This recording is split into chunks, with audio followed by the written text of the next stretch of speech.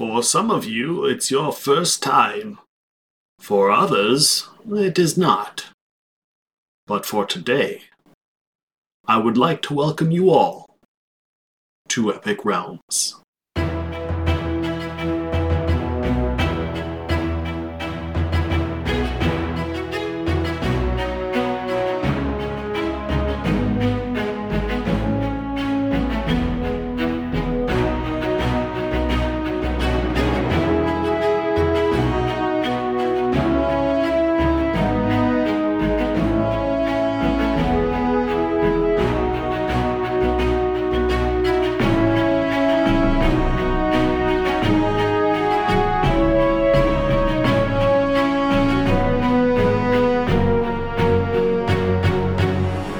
Hello, friends and enemies, heroes and villains. Welcome to Epic Realms. Our guest today is an award-winning author, podcaster, voice actor, holds multiple degrees.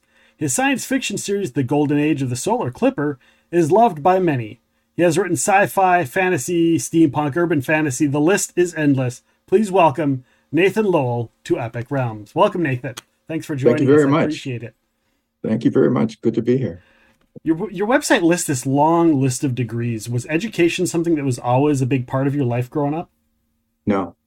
Well, being educated certainly was, but participating in it as a professional, no. It was something I came in too late in life, actually. I've had 5 or 6, depending on how you count them, careers in different fields. So education was sort of like I fell into it rather than chose it. Yeah. Just sort of happened. Did you enjoy school as a kid growing up, or was it one of those I want to be out in the world enjoying other things or doing other things? No, school was good. I liked school. School was where the books were, so yeah. I could read. And reading has always been a big part of my life. So science fiction in particular, fantasy. Growing up was good. I graduated from high school in 1970s, and that was right in the heat of the Vietnam War. So yeah. I didn't go to college right out of high school. I didn't really start until after I got out of the service, and then didn't actually get a bachelor's degree until I was 40. Okay. School was sort of like catch as catch can, as long as I could, and then sort of fell into educational technology when we moved out here to Colorado. Okay. Did you enjoy writing growing up, or when you were in the military? Did you get much time to do writing?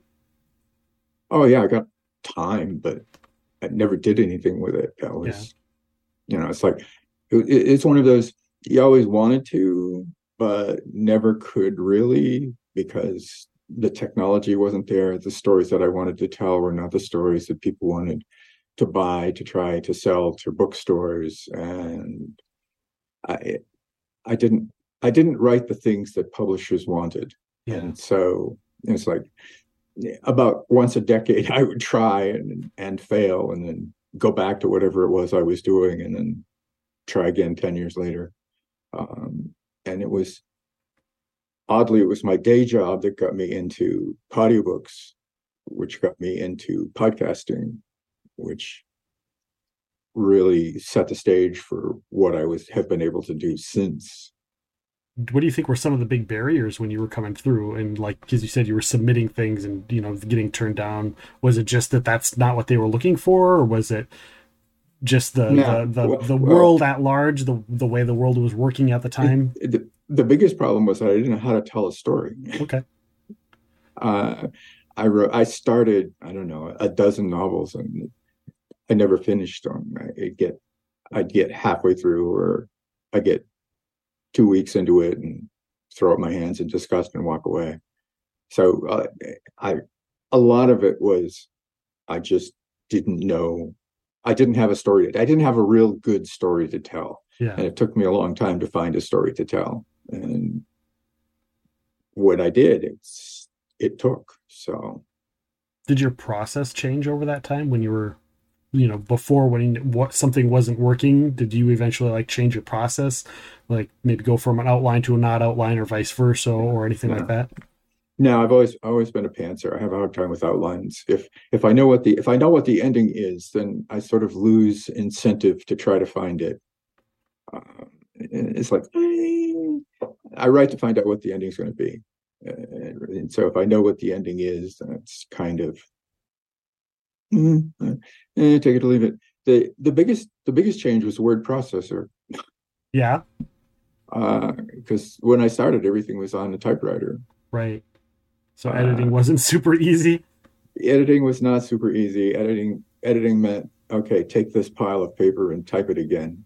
Oh yeah. So that was always a struggle. It was a long time before I got to the point where word processing made a difference. So now my process is pretty much the same as it's been since I started being serious about it in 2007. Yeah. And it's mostly I have a character, I have a setting, I have an idea of what just happened, and I write what happens next. And as long as I can keep writing what happens next, the story keeps going. And then eventually I write off the end and go off the cliff at the end, and it's like, oh yeah, that was the last sentence. Do you ever have a problem where you're like, I think I'm going to be done, in this next chapter, and then you realize, nope, I've got like 3 more chapters to go? Oh yeah. How do you? That happens all the time. And the opposite happens. I think I've got 2 chapters to go and I write the last line. I sit down and think, okay, I've got, it's probably going to be another week before I get to the end of this thing. And then 15 minutes later, I've written the last chapter. Do you ever find a problem? It's like, well, I've got to meet a certain quota for whatever purpose, and then I got to insert or. No. No. Yeah. One of the advantages of self-publishing is that I never worry about what my publisher is going to do with the book. My publisher is always going to accept my next novel. Right. And I don't have to worry about, it has to be between 100 and 120,000 words. It has to be between 90 and 125,000 words. Nah, that's bullshit. The one problem I had a book that was 225,000 words long. And that was a problem because I couldn't, without shrinking the font size down below readability, I couldn't get it printed in the number of pages that was the maximum for what at the time was CreateSpace, but is now KDP. Yeah. So I couldn't get the print on demand short enough in pages to be able to get that number of words out without shrinking the font size down to a level where I would have had trouble reading it. Oh man. So what'd you end up doing with that? I dropped out 35,000 words. Oh, I thought maybe you were going to say that you split it into 2 or something. Yeah, no, I bit the bullet and went back through. That was the only one that I had problems with length over. My sweet spot's 100K. So okay. When I sit down to write a 100,000 word novel. And if I get 90, great. If I get 120, fine. If I get 150, cool. If I go over 175, then I start thinking, is this really the story I want to tell? Because I don't really want to have that heartburn in terms of trying to get it put into paper. So my lazy factor kicks in and says, "Nah, this is out of line." But that said, the 3 books that I've got coming up this year, I hope I wrote them all in a line. I didn't know where one ended and the other began until I got to the very last page of the very last book and realized that the 370,000 words that I'd written was actually 3 books and not one. And I went through and found where the breakpoints were. Okay. I've been putting them together ever since. Nice. You talked a little bit about the difficulties, early on trying to get going and get started. And you mentioned that in about 2007, you discovered podcasting and audiobooks and stuff like that. You want to tell us a little bit about like how you came into that genre of stuff and kind of how that helped you? Well, my day job at the time was the technologies director for the National Center on Severe and Sensory Disabilities. And my job was helping universities and colleges that had master's degree programs in special education. Okay. And the problem is that this very specialized blindness, visual impairment, deafness, hard of hearing, significant support needs, those master's programs across the country were folding up because they all had residential requirements, and there weren't enough people in state to support their programs. So they were all closing. And that was a big problem in the field. And so my job is to try to figure out how to offer those programs online. Okay. And one of the challenges was that a lot of our teachers, a lot of our students were in rural areas where there was not any kind of broadband. They were all on dial-up. Some of them were on 300 baud, which, if that's probably Greek to a lot of people at this point, but that was pretty common. Yeah. So how do we get high bandwidth content? Or what we think of now today is pretty common. How do we get that to people who can't even load a web page in a reasonable amount of time? Right. And so one of the things that occurred to me when I started listening to Adam and the rest of the guys who started out podcasting at the end of 2004, I thought, well, here's a way for me to get high bandwidth content over a low bandwidth tube, right, by offsetting it so that the student's lesson downloads while they're sleeping. Yeah. And then they can listen to it the next day, or watch it the next day, or read it the next day. And so I needed to know how podcasting worked. And by beginning of 2007, I thought, well, if I'm going to learn how to do it, then probably the best way to do it is do it. Right. And by then I had discovered audiobooks, and the audiobooks people were having a lot of fun. Audiobooks was people who wrote long form fiction would then create a podcast chapter by chapter or half hour by half hour, whatever. Right. And so they would release their novels as podcasts. Yeah. And so I thought, well, okay, and they were having a lot of fun. And I thought, having fun sounds like a really good idea. Right. I like to have fun. Fun is good. We like fun. So I thought, all right, well, if I'm going to learn how to podcast and I want to have fun, then writing a novel and podcasting it seems like it would teach me a lot about how podcasting works. And right. I was right, and it did. The kicker was, of course, I had to write a novel. Yeah. And so I think it's January 12th, 2007, I sat down and wrote the first line of the first book and put it together in about 10 days, revised it over the next week, and recorded it in the front seat of my car on a cheap iRiver IFP 799. Crappiest audio you ever heard in your life, but right. It took off and people loved it. And the next thing I knew, I had to write a sequel, and then another, and then it just sort of got out of hand. And here we are today. Yeah, Did you have any practice? Did you have any practice doing like performing arts or voice work, or was it just like, I'm just going to read this as is and it's going to be good? Well, no, not really. I had a lot of experience listening to a lot of podcasts because at that point I had listened to every one of the books that was available on audiobooks. And you know how they say, borrow or steal from people who do things right? Yep. The thing that I did was that I went through and found the things that I didn't like to make sure that I didn't do those. Yeah. Yeah. So it's good to copy the stuff that you like, but it's also good to say that doesn't work for me. I'm not going to say it's wrong, but I'm just going to say that doesn't work for me, and I'm not going to do that. Yeah.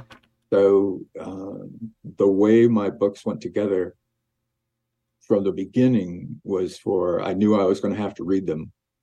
I learned a lot about how to put a sentence together so that when you read it, it actually sounded like the sentence that you wanted and not something weird. Yeah.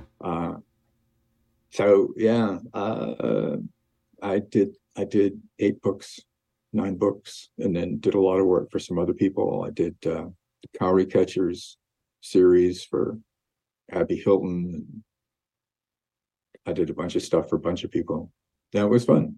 I had a lot of fun, and I learned about podcasting, and I learned about storytelling, and I learned about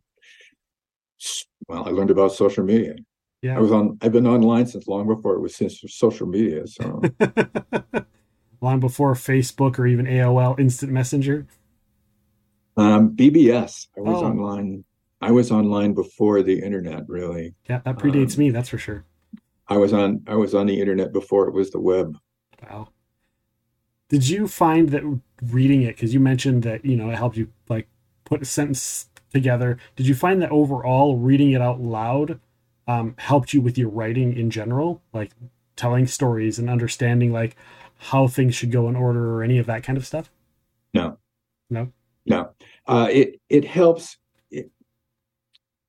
It helps me understand how, particularly dialogue, should sound.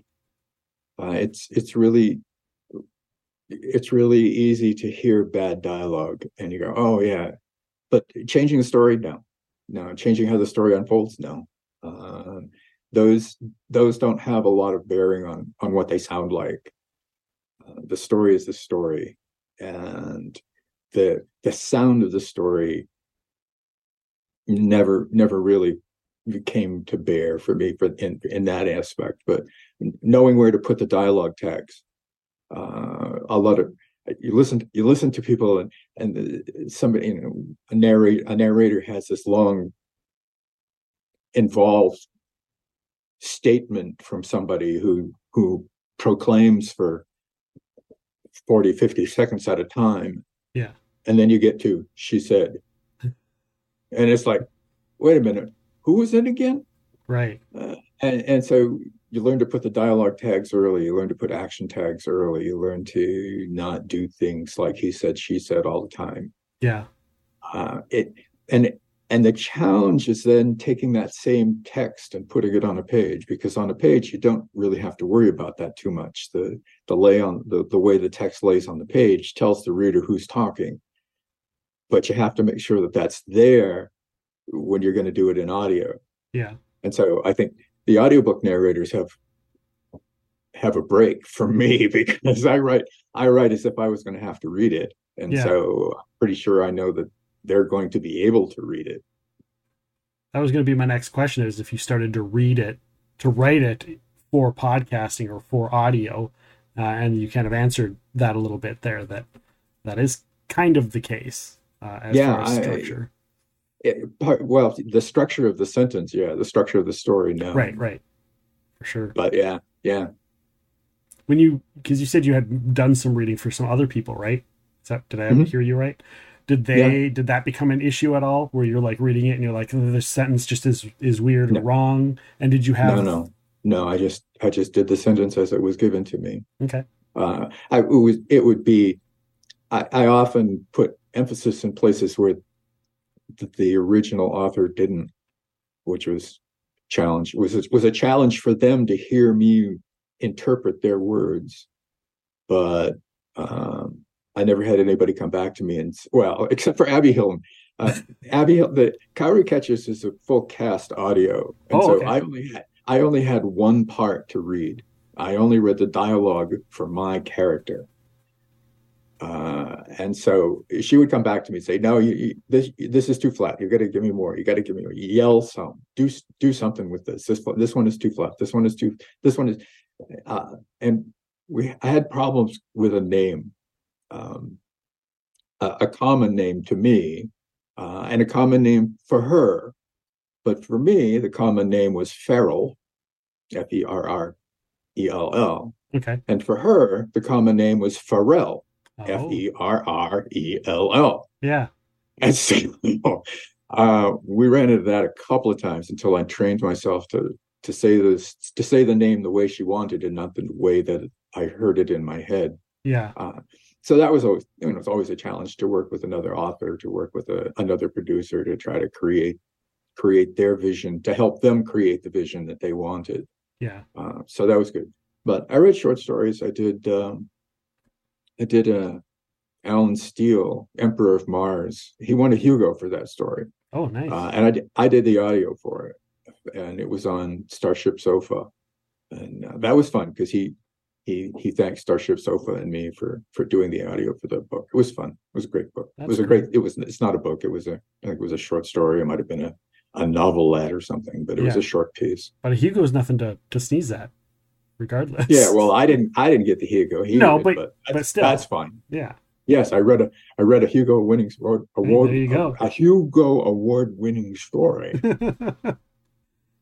Did you what do you think of the evolution of podcasting and audiobooks from 2007 to now, where it's like you get whole editing suites and you've got editors and directors and producers doing a lot of that stuff, and they're going in, they're remastering it, and they're doing sound editing, whereas before you said you did it in the front seat of your car and it was you did it and it was done.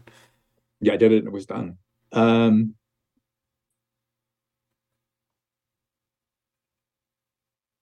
It's one of those things. It's like it's gotten overly complex. Mm-hmm. I talk to people all the time and say, "Well, you're going to do a podcast? When do you have time to do a podcast?" And it's like, well, I got 20 minutes. What do you want? What does it have to be? And the idea that it has to be this sort of highly produced, smooth, absolute sound. No. In the beginning, the fact that it was just somebody talking to you was good enough. For reading. Reading has a performance to it. So reading a novel is you sort of have to perform the novel. You can read it, or you can read it. Yeah. And so my goal was to always to be the storyteller in their head and the storyteller in their ears, to tell them the story that was on the page in front of me. I think that's probably why the first books were all first person, so that I could do that. Yeah. And when I started, I said, well, okay, I'll channel my NPR announcer voice, and what would that sound like, and where does the inflection fall, and is there inflection, and how much do I want to try to do voices? And the answer was not very much. Yeah. But I'm so old school at this point that I get upset when I hear a podcast doesn't have an RSS feed, and it's like, why don't you have an RSS feed? Well, you don't need one. It's like, yeah, you do. Yeah, you do. It's sort of the definition. It's sort of the definition of a podcast. It's anything that's delivered via RSS. It's sort of, that's whatever you want to call it. It's, if you're just downloading it, that's downloading it. If you're only doing it live, that's streaming. Yep. I mean, they're technical terms. They mean things. But the problem with podcasting, I think the problem that podcasting faces is the same things that fiction authors face, in terms of, do I go with a publisher who's going to do all of this extra work to polish and shine and make it fit their box, or am I going to self-publish and make a box that fits me? Yeah. And so I think there's a lot of room for podcasting still, for the individual podcaster, for the little guy, for lack of a better term, or the little gal, for lack of a better term, for the person who says, all right, I'm going to sit down with a microphone and I'm going to do the thing. Or in my case, I'm going to go take a walk and do the thing. Yeah. And I don't see as a problem necessarily, other than the idea gets sort of inculcated that it takes a lot of equipment, it takes a lot of time, it takes a lot of effort, it takes a lot of this, it takes a lot of that, it takes a lot of, what it takes is an idea and a willingness to do it. If you got that, rock on. Yeah. But the problem is this perception that has grown up with, oh, it can't compete with NPR. All of the big names have got, all the news channels have their own podcasts. Everybody's got their own podcast, and it's all polished and it's all spiffy. And I've got to do that too, or it's not really a podcast. And that's, there's a term for that, and the term is bullshit. I fall a When I little say bit it, into that. I like to make sure that I edit it and I get, background sounds up. But other than that, I just leave it. Like most of the just ums and ahs in a conversation, I leave a lot of those in there. Like if it's over, if it takes away from the story or takes away from the conversation, then yeah, I'll pull something out. But otherwise, you yeah, gotta you gotta do that sometimes. Yeah, but I mean, for the most part, it's like, yeah, no, and I always I, tell people, I'm like, I'm not Adam Carolla. I'm not, and I never will be, and I don't think I ever want to be. But I that's still the have thing.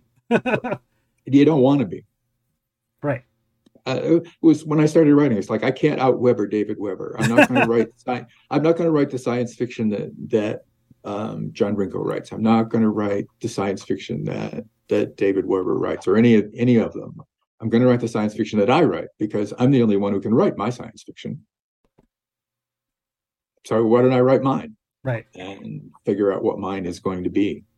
Well, and your stories are just, there's something just different. The pacing feels different. The story, way the stories are told is different. I tell people this, and I don't know if you might not agree or not, but I've been telling people that it reminds me, there's a movie called Lethal Weapon that came out in the 80s, and there's something different about it, that they have just real conversations and you see just real life stuff in there. And like you can't have the show without those pieces. Those characters would not be the same.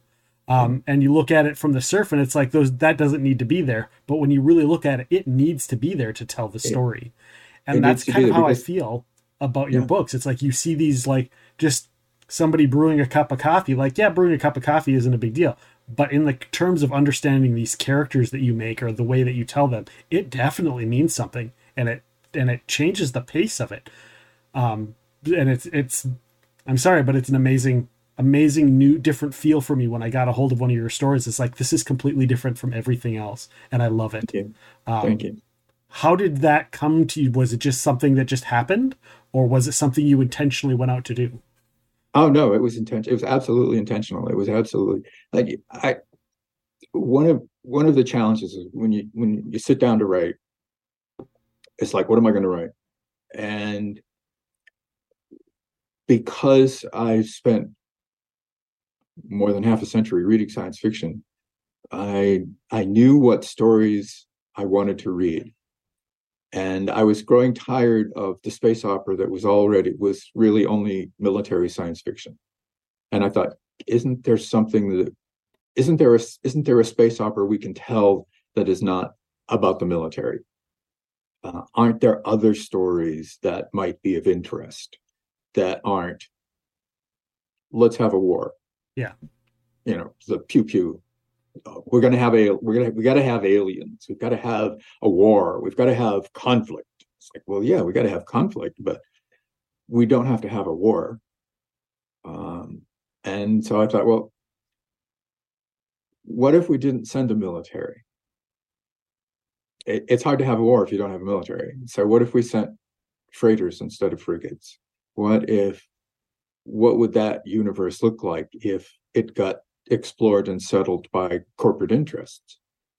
What would that do to the people who are working there? And why is it always the captain? Why is it always the guy that's got the most agency, or the woman that's got the most agency, that's the lead in that story? It's like, well, yes, but that's what readers want. And it's like, maybe not. That's what readers get. Right. Do they have a choice? Is there something else out there? And the answer is no, not really. So my goal is to put something else out there. And it's like, what's the definition of a hero? A hero is a person who gets up in the morning and does a dead-end job for 40 years to keep food on the table and his kids fed. And you can't tell me that's not a hero. Yeah.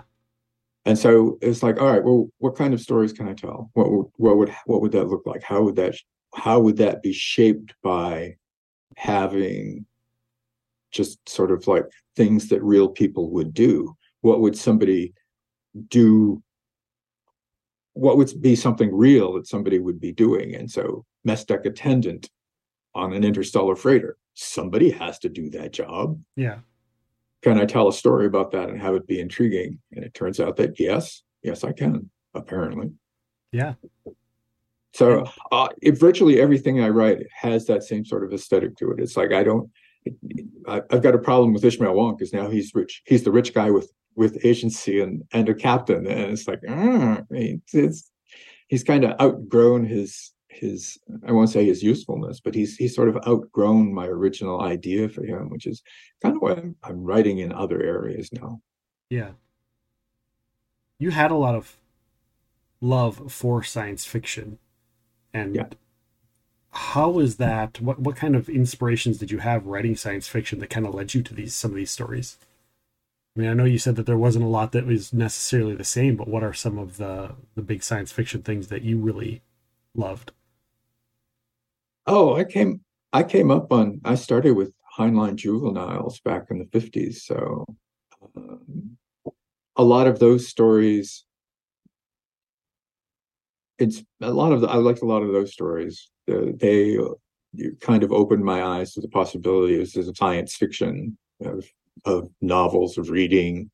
Uh, I my my aunt was a big reader, and she would stop by our house about once every other month with a double grocery bag full of paperbacks, and a lot of those were ace doubles. Okay. Ace double was a mass market size paperback, and it was called a double because it actually had two novels in it, two short novels, but it had two novels in it. And if you looked at the cover, you could read through till halfway, and then all the pages were reversed. So you turn the book over, and what was the back cover now becomes the front cover of the new book, and then you read to the middle of the book. And so every one of those books had two stories in it, and so a lot of those ace doubles were, Frederick Pohl and Isaac Asimov and all kinds of stuff. So I read. I read almost everything I could find, and I had a lot of that fed to me through my aunt's filter, Yeah. because the books were free and I could read all summer on a pile of books from her. But I read one summer I went through the complete works of William Makepeace Thackeray. All right. I read pretty much everything Dostoevsky ever wrote. Okay. Hated Ivanhoe. But so reading has always sort of been my go-to. And for science fiction, David Weber featured prominently recently. In the early days, it was all Simak, Stanislaw Lem, you name them. I read them. Bradbury. I didn't want to grow up to be Ray Bradbury, but if I had to be one of them, it would be him. Yeah. But really, it was where are the holes in the continuum of possible stories? What are stories that I could think of that aren't out there now? And so, the idea that I would write the stories that I wanted to read but couldn't find. Yeah. A lot of authors write the stories they want to read, but they don't take that extra step to find what are the ones that I want to read that aren't there already. Right. And so you run into a lot of I won't call them copycats or clones, but you run into a lot of stories that have this sort of same kind of attention to trope. Yeah. I never met a trope I couldn't bend. And so, finding a way to bend a trope and tell a story that's recognized in its niche, but doesn't exist in that niche yet. Yeah. Is really my puzzle. It's really the intellectual challenge for me. I don't care about writing. I don't care about writing the great American novel or even a great novel or even really, well, a good novel is okay. Yeah. But I want to write the novel that some reader is going to pick up and go, cool, this is cool. And so hearing that from you was quite gratifying. Yeah. When you look at how things have come along since then, as far as technology goes, how cool is it to see some of the advances in technology that kind of mirrors a lot of the science fiction of old in modern day? Now, obviously, it's not exactly the same. We don't have flying cars and stuff like that, but I mean, there is definitely some technological stuff.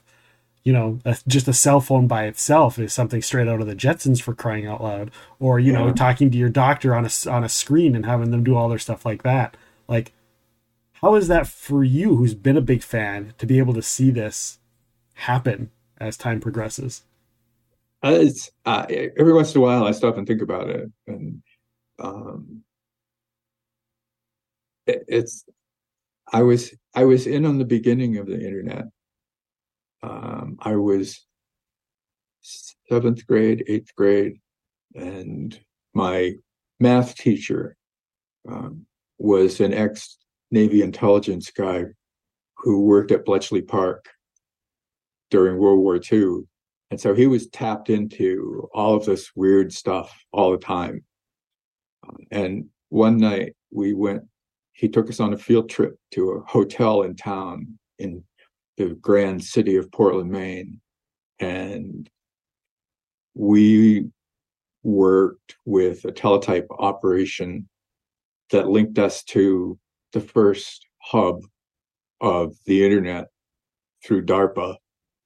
And so watching it from whenever that was, I was 12 or 15, and seeing everything that's happened with the internet since then has been sort of wild. Seeing how it's related to science fiction as a whole.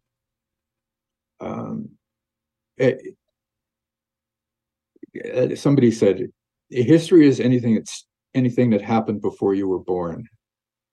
And so it's like if people talk about, well, I'm rotary dial age old, or I'm whatever age. I'm 48 states aged old. um, I'm airplane, but not space age. Okay. Quite often it strikes me when I used to travel all the time, and then I would go through an airport and think, this was a field. This wasn't an airport. This was a field when I was in high school. Yeah. And you think, in 50 years, there are whole industries have grown up. In 10 years, there are whole industries that have grown up. And so what does that look like if you extend that up 200, 300 years? And what does that do to people? Do people change in 300 years? Yeah, do they do anything? Do they do anything different in 300 years? Do they wear different clothes? Maybe they wear different fabrics. I mean, this fabric didn't. I don't know that this fabric existed when I was a kid. Right. But do people change? I read not too long ago. This year, I'm reading a classic book a month. And so I read Tale of Genji, not this month, but last month. 1,000-year-old novel. And the people were just as miserable then. The story was pretty much, it could have been written last week. Right. What the people did, people don't change much. Yeah. So telling stories set on an interstellar freighter, there isn't really much difference in telling stories on a sail-powered clipper ship. Yeah. It's, the buttons you push, the ropes you pull, that's the only thing that changes. What the people have to live with, what the people have to do, the stories that are going to resonate with the reader are going to be the same stories. Yeah. Just the setting changes. What was the reason for like a setting change? Because you did the Solar Clippers series for Yeah. quite a while, and then you did the Tanith Fairport, which is isn't that a little bit more like fantasy than science fiction? Oh yeah, there's a story that goes with that. All right. All right.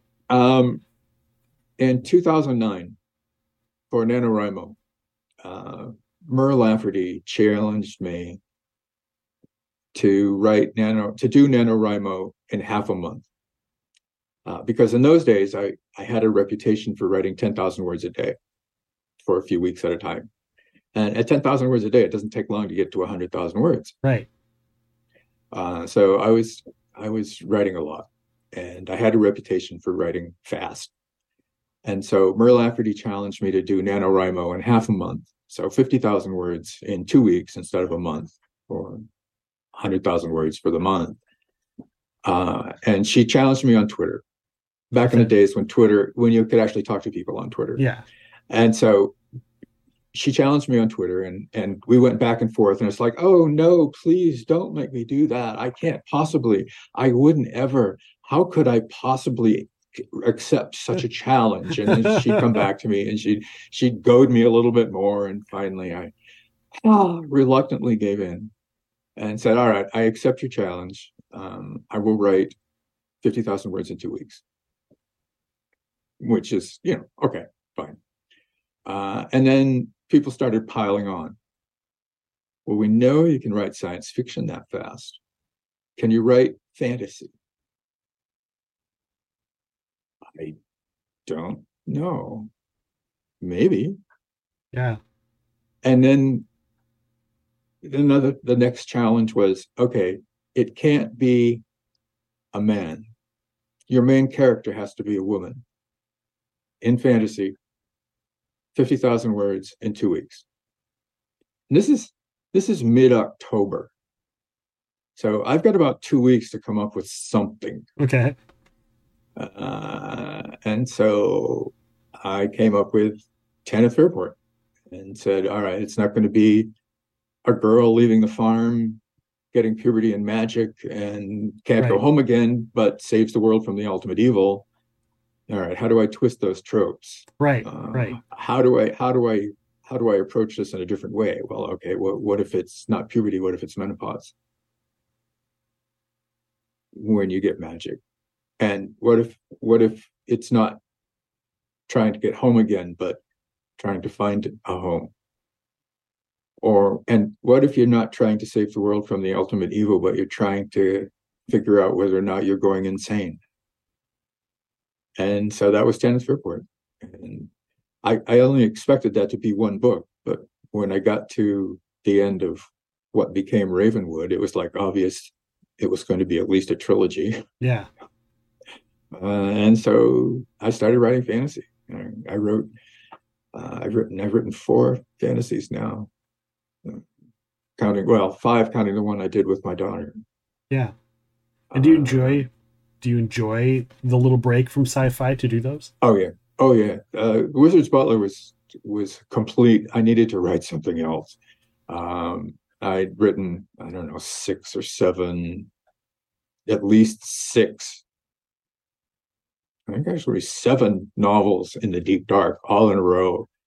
And it's like, I need to write something else. I like steak, but having steak 17 times in a row is not exactly. Give me some soup. I mean, let's talk about the Wizard's Butler, because it may not be filet mignon, but it might be lobster and crab, or something else. Because to let you know, I came across a Wizard's Butler probably 2021, and I don't remember if it was somebody suggested it to me online, like on a Facebook or something, or if it was just Audible said, we suggest this based on other things that you've been doing. Yeah. And I sat down, and to this day I go, this is the best. This is one of my favorite stories of the last probably 10 years that I've read and or listened to. In my case, it was listened to, just because it was so fresh and it was so different, and I was so intrigued by the characters, and I wasn't sure, is this an urban fantasy or is this a mystery? Is this, what is the story? What is it? And I've probably listened to it probably 4 or 5 times since then, just, anytime I'm like, I've got some free time, I don't have a book I need to do, I don't have an author coming on the show anytime super soon that I need to, that I haven't already listened to their stuff. What are you going to listen to? Wizard's Butler. And so it was a labor of love. It was like, I need to write something else. And so I asked the fans of what they thought I should write that wasn't Ishmael Wong, that wasn't science fiction, that wasn't set in the same golden age place. And of course, 90% of them were more Ishmael Wong in the golden age. A bunch of them were, really? I don't know. And then the last one, the guy caught me on Facebook on chat and said, what if it was, Mickey and Fantasia, the Wizard's Apprentice? What if it was Mickey, but he wasn't magical, so he couldn't get in trouble? And I said, what, like the Wizard's butler? And he said, yeah. And I went, what the hell? What? And it was done. I mean, I was hooked at that point. I couldn't get beyond the idea of what would a wizard's butler be? Yeah. It's like, is the wizard like Stone Tower, is sparkling robes and a pointy hat wizard? Is he like Harry Dresden wizard? Is he what? I mean, why would he need a butler? And so it's like, all right, why does anybody need a butler? They need a butler to manage their household. Why do they need to manage their household? Well, they're too busy doing whatever it is that they're doing, which means they're probably rich and they can afford to pay a butler. And would they hire a butler who wasn't magical? Right. Are there magical butlers? I don't know. Could be, but the task was to write one that wasn't magical. And so it's like, okay, well, I did a little brainstorm with a friend, and we determined that what the wizard's problem was basically just. And then I sat down one day and said, all right, we're going to write the Wizard's Butler. And it just took off. Yeah. I ripped it out in, I think, 3 weeks. Oh, wow. And it just flowed out. And it was so much fun to write. And because I didn't have to worry about continuity or what they said before, or what happened 5 books before that one, or is there another character that this guy's supposed to know but doesn't? And it's like, no, this is a whole new universe. I don't have to worry about continuity. I don't have to worry about previous books. I just have to worry about what did he do before the book started. And so my process of what just happened so that I can write what happens next. And what just happened was that he needed a job and he got an ad. And so he showed up at the front door. Yeah. And Naomi Patchett happened. What kind of research did you have to do for that? Or was a lot of this information? Because like some of the books, like the On Cooking book, is a real book. Like it's a real cooking book that's really out there. Like, was that something really that just came across in, like, were you researching it, or did you just have your own copy? Or no, I don't have my own copy, but I've been a bit of a foodie, and so I knew there was a book. I just didn't know what it was called. The Butler Handbook that he looked at, that's actual book. I have a copy of that one. Oh, okay. I looked up like butler schools, and I looked up what butlers do and how butlers work, because the sort of upstairs downstairs Downton Abbey TV movie image of butlers isn't necessarily too far off the mark, but it's also not very close to the mark either. Yeah, there's a lot of stuff that butlers do that is kind of like and mostly it's management. But in a household where the only staff is you, my challenge is to try to figure out, okay, well, what would the butler do if you're the only one? Well, you're the butler, you're the cook, you're the chauffeur, security, security, you're the valet. you got to planner, do a bunch of scheduler. scheduler. You got to do a bunch of stuff, and in the meantime, curmudgeonly old Joseph Perry Shackelford is sitting upstairs, slowly leaking his brain out of his ears. And how do we deal with that? And Right. then Naomi Patchett is always there poking at him, like, and then Fidelia Neckett shows up at the front door, and it's like, oh yeah, 90-year-old mountain climber. Yeah.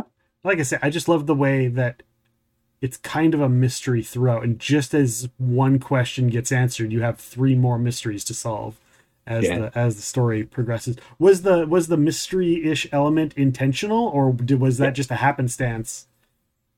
Well, it's like I didn't want to solve it too soon, but one of the beauties of being a writer is that you have a time machine, and so you write it along, you write it along, you write it along, you write it along, you get to the end, and then you think, I need to have this thing here way back there.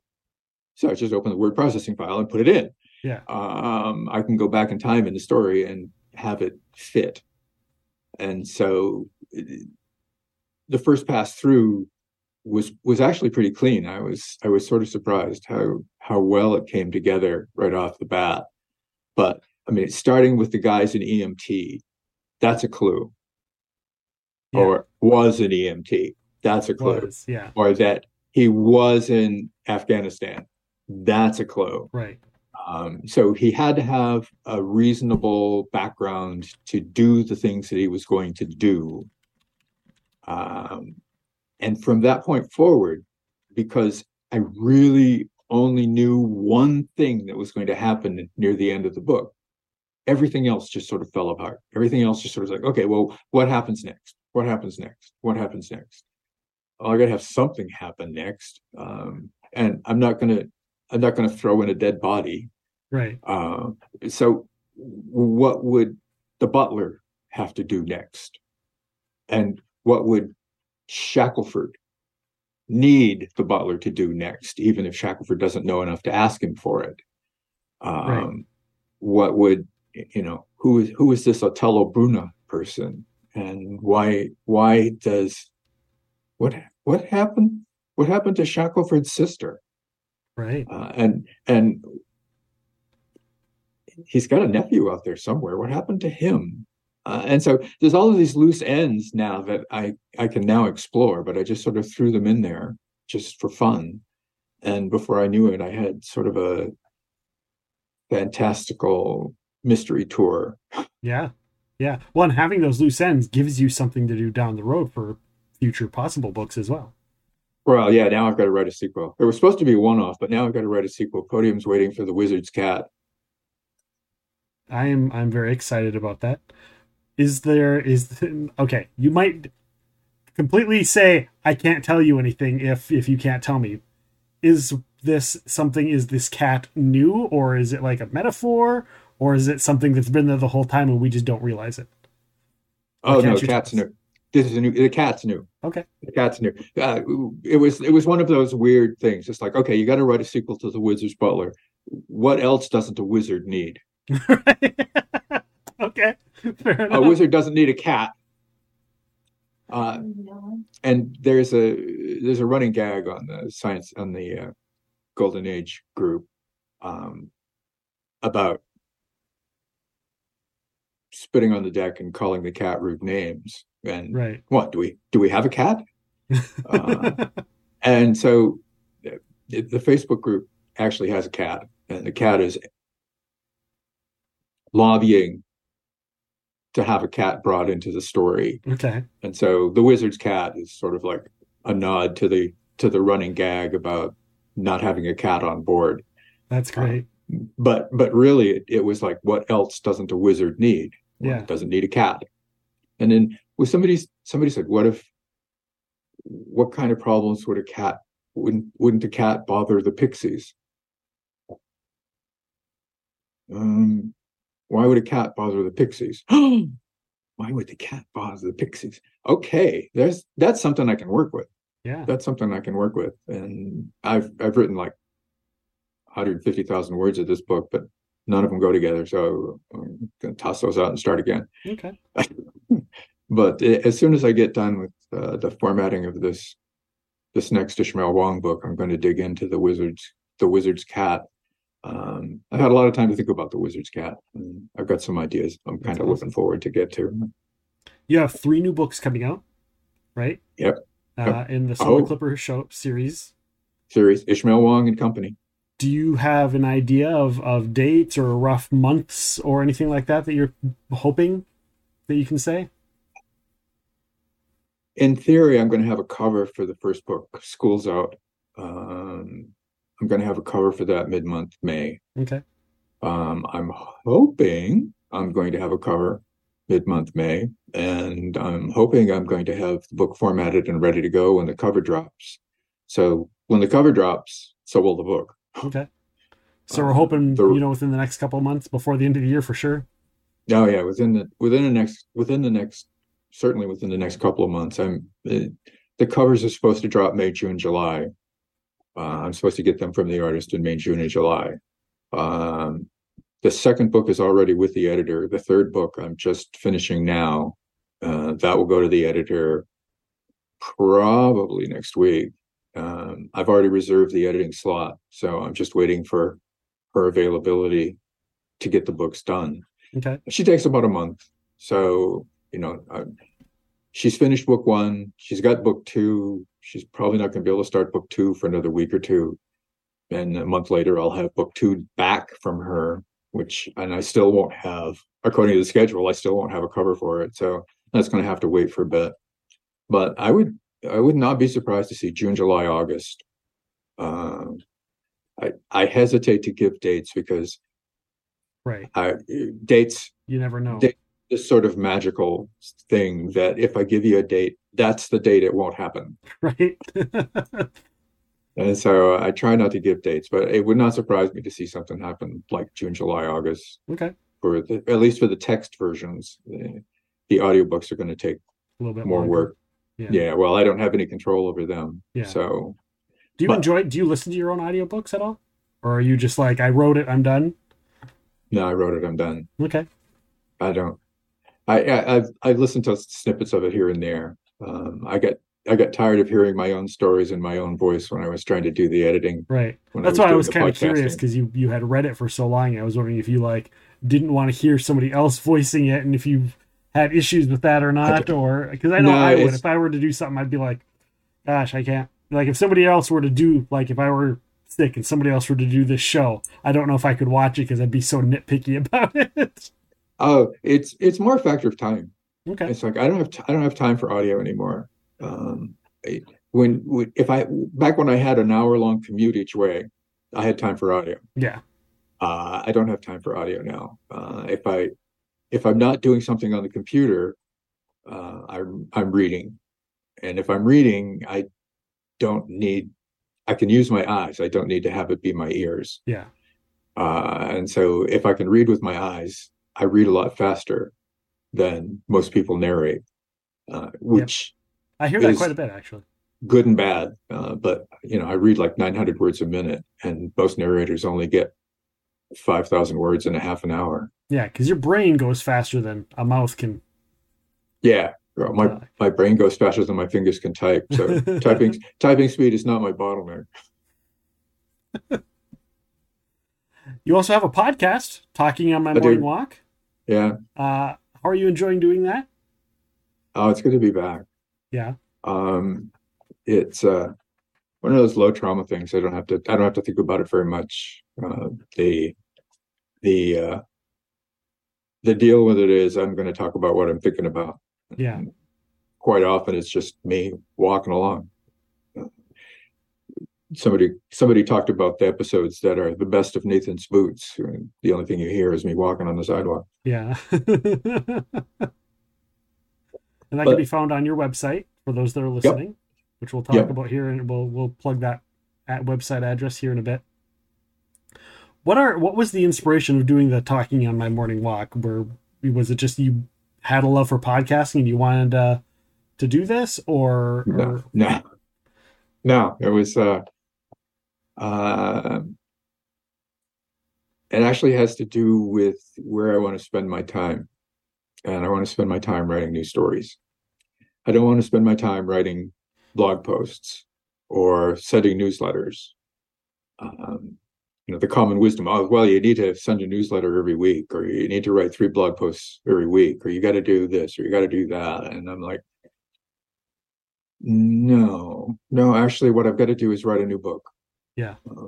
The bread gets buttered on a new book.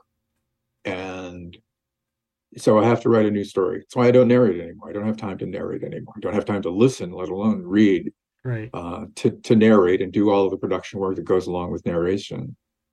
And so I stopped writing blog posts. I write a blog post once a month. Every month on the 1st, I publish a blog post, and it's just real plain. This is what I'm doing. This is what I read. This is what I'm going to do next. Have a nice week. Have a nice month. I'll talk to you next month. And then the newsletter I send out once a month on the 15th. So people who want to follow what I'm doing can get 1 or 2 updates a month, depending on how hardcore they get. The blog has an RSS feed, so you can get it on RSS. But so does the podcast. Mm-hmm. You can get that on RSS. The newsletter is a newsletter. You have to sign up for the newsletter. Yeah. But then I had people saying, well, I want to know what you're doing today. I want to know what you're doing this week. I want to know. And I'm like, well, I don't want to take the time. But I was walking, I need to walk for my health. And so I was walking 2 miles a day. And so I thought, well, all right. I had a recorder in my pocket with my phone, and I only needed a microphone. And I didn't really need a microphone because I had, the wired headset thing. Yeah. And so I started walking for a mile and talking for a mile. And so I pick it up. There's a particular stop sign that's halfway around the loop, and I start talking and record what I talk. And when I get home, I publish it. I occasionally have to ship out a piece or 2. And the other day, I inadvertently recorded a neighbor. We had a conversation that I didn't. Yeah. I didn't get permission to record them, so I just clipped it out. Yeah. But I've actually had a couple of guests who as a podcaster, you probably get the emails from people who would love to be a guest on your show. Yeah. And I always write back and say I would be happy to have them be a guest on my show, but you have to understand they have to come to Greeley, and they have to be willing to walk 2 miles at 6 o'clock in the morning. And I'm always happy to have that. Dave Robinson, who I've known for years now, came out. He's been a guest on my show a couple of times. Okay. And the first time he came in, and we walked through, we did the walk, and we did the talk, and we went around the corner, and he got back and he said, this is pretty cool. What would you think if I started one? I said, go for it. And so he has his own podcast now, North Pond Monologues, and he's no longer living in Chicago. He's no longer walking around the North Pond in Chicago. Yeah. He's in Portland now, but it's still the North Pond Monologues, and so he's still doing it. He's at like episode 700 or something. Nice. And he walks most days. It's like I try to walk most days. Ideally, I would walk every day. Some days the recording fails. Some days the weather's crap. Some days, last year, some days I was too sick. Yeah. But some days it's too cold. Some days it's too hot. I don't get out early enough in the morning, and it's too hot. I don't walk when it's more than 70. I don't walk when it's below 10. It's outdoors. I'm old. I'm not gonna risk my life for a walk in the park. Yeah, that's understandable for sure. But I do the podcast, but it's mostly just in a lot of ways it's like morning pages. It's sort of like a journal of what am I thinking about, what am I doing. I talk about what I'm writing. I talk about I try not to put spoilers out. Yeah. It's like you can talk about maybe what you're thinking, but you can't talk about what you're writing too closely. Right. But it's like, well, maybe we do this or maybe we could do that. And, oh, look, geese. Geese are my favorite. I know we get a lot of geese here at certain times of the year, and having the big flock of geese fly overhead, honking the way. It's like, yeah, okay, this is cool. I think the big thing this month is the lilacs are beginning to bud. Yeah. Scintillating stuff. Well, this time of year not this time of the year for me, but in a couple weeks when the lilacs start to bloom, that's when I go looking for morel mushrooms in the woods. So yeah, I definitely understand you on that, and going out and getting some exercise. I need to do more of that myself personally, but I don't. So I will take inspiration from you and get out there and do a little bit more of that. So I appreciate you being here. I appreciate you being on the show. You are on Facebook at /Nathan.o.Lowell. You're on Instagram at Nathan.Lowell, and your website, nathanlowell.com. Yep. So everybody who's listening to the podcast, you can go to those sites. You can check out the Talking on My Morning Walk there. You can check up all of his stuff. He's got a pretty great website with all kinds of great information on there, and links all over the place. So make sure to go and check it out. Go and check out the books. His new books are coming out here, hopefully in the next couple months. So make sure you go and check those out. And if you have never heard of some of them, go back and check out the backlog. Check them all out, whether you get them on audiobook, podiobook, or physical copies or e-reads. Go and check out Nathan Lowell stuff. You won't be disappointed. I promise you. Ladies and gentlemen, boys and girls, friends and enemies, heroes and villains, May 8th, we're going to be joined by Sovereignty Games community manager Danny Efforts. Sovereignty is one of the leading companies bringing you your favorite tabletop board games into the digital world. She's going to talk to us about the company and the future of digital games, as well as the companies that they're working with. That podcast is going to be available to listen to May 9th, but of course you can come in and join the Q&A sessions and watch it live on May 8th. May 22nd, joining us is the creator of the tabletop role-playing game Mutants and Masterminds. It's a superhero RPG if you've never heard of it. Steve Kinson. He's also the author of many tie-in novels for games like Shadowrun, Crimson Skies, Mech Warriors, and more. Not to mention, he also has worked for FASA, D&D, and a ton of other companies. So that podcast is going to be available May 23rd. So please go ahead, rate and review. It's the least we can ask. It helps us and it helps our guests. So, for Nathan Lowell, I am Nick, and I want to thank you all for listening to Epic Realms. Well, there you are. I hope you enjoyed yourselves. And I do hope that you come back and join us again for Epic Realms.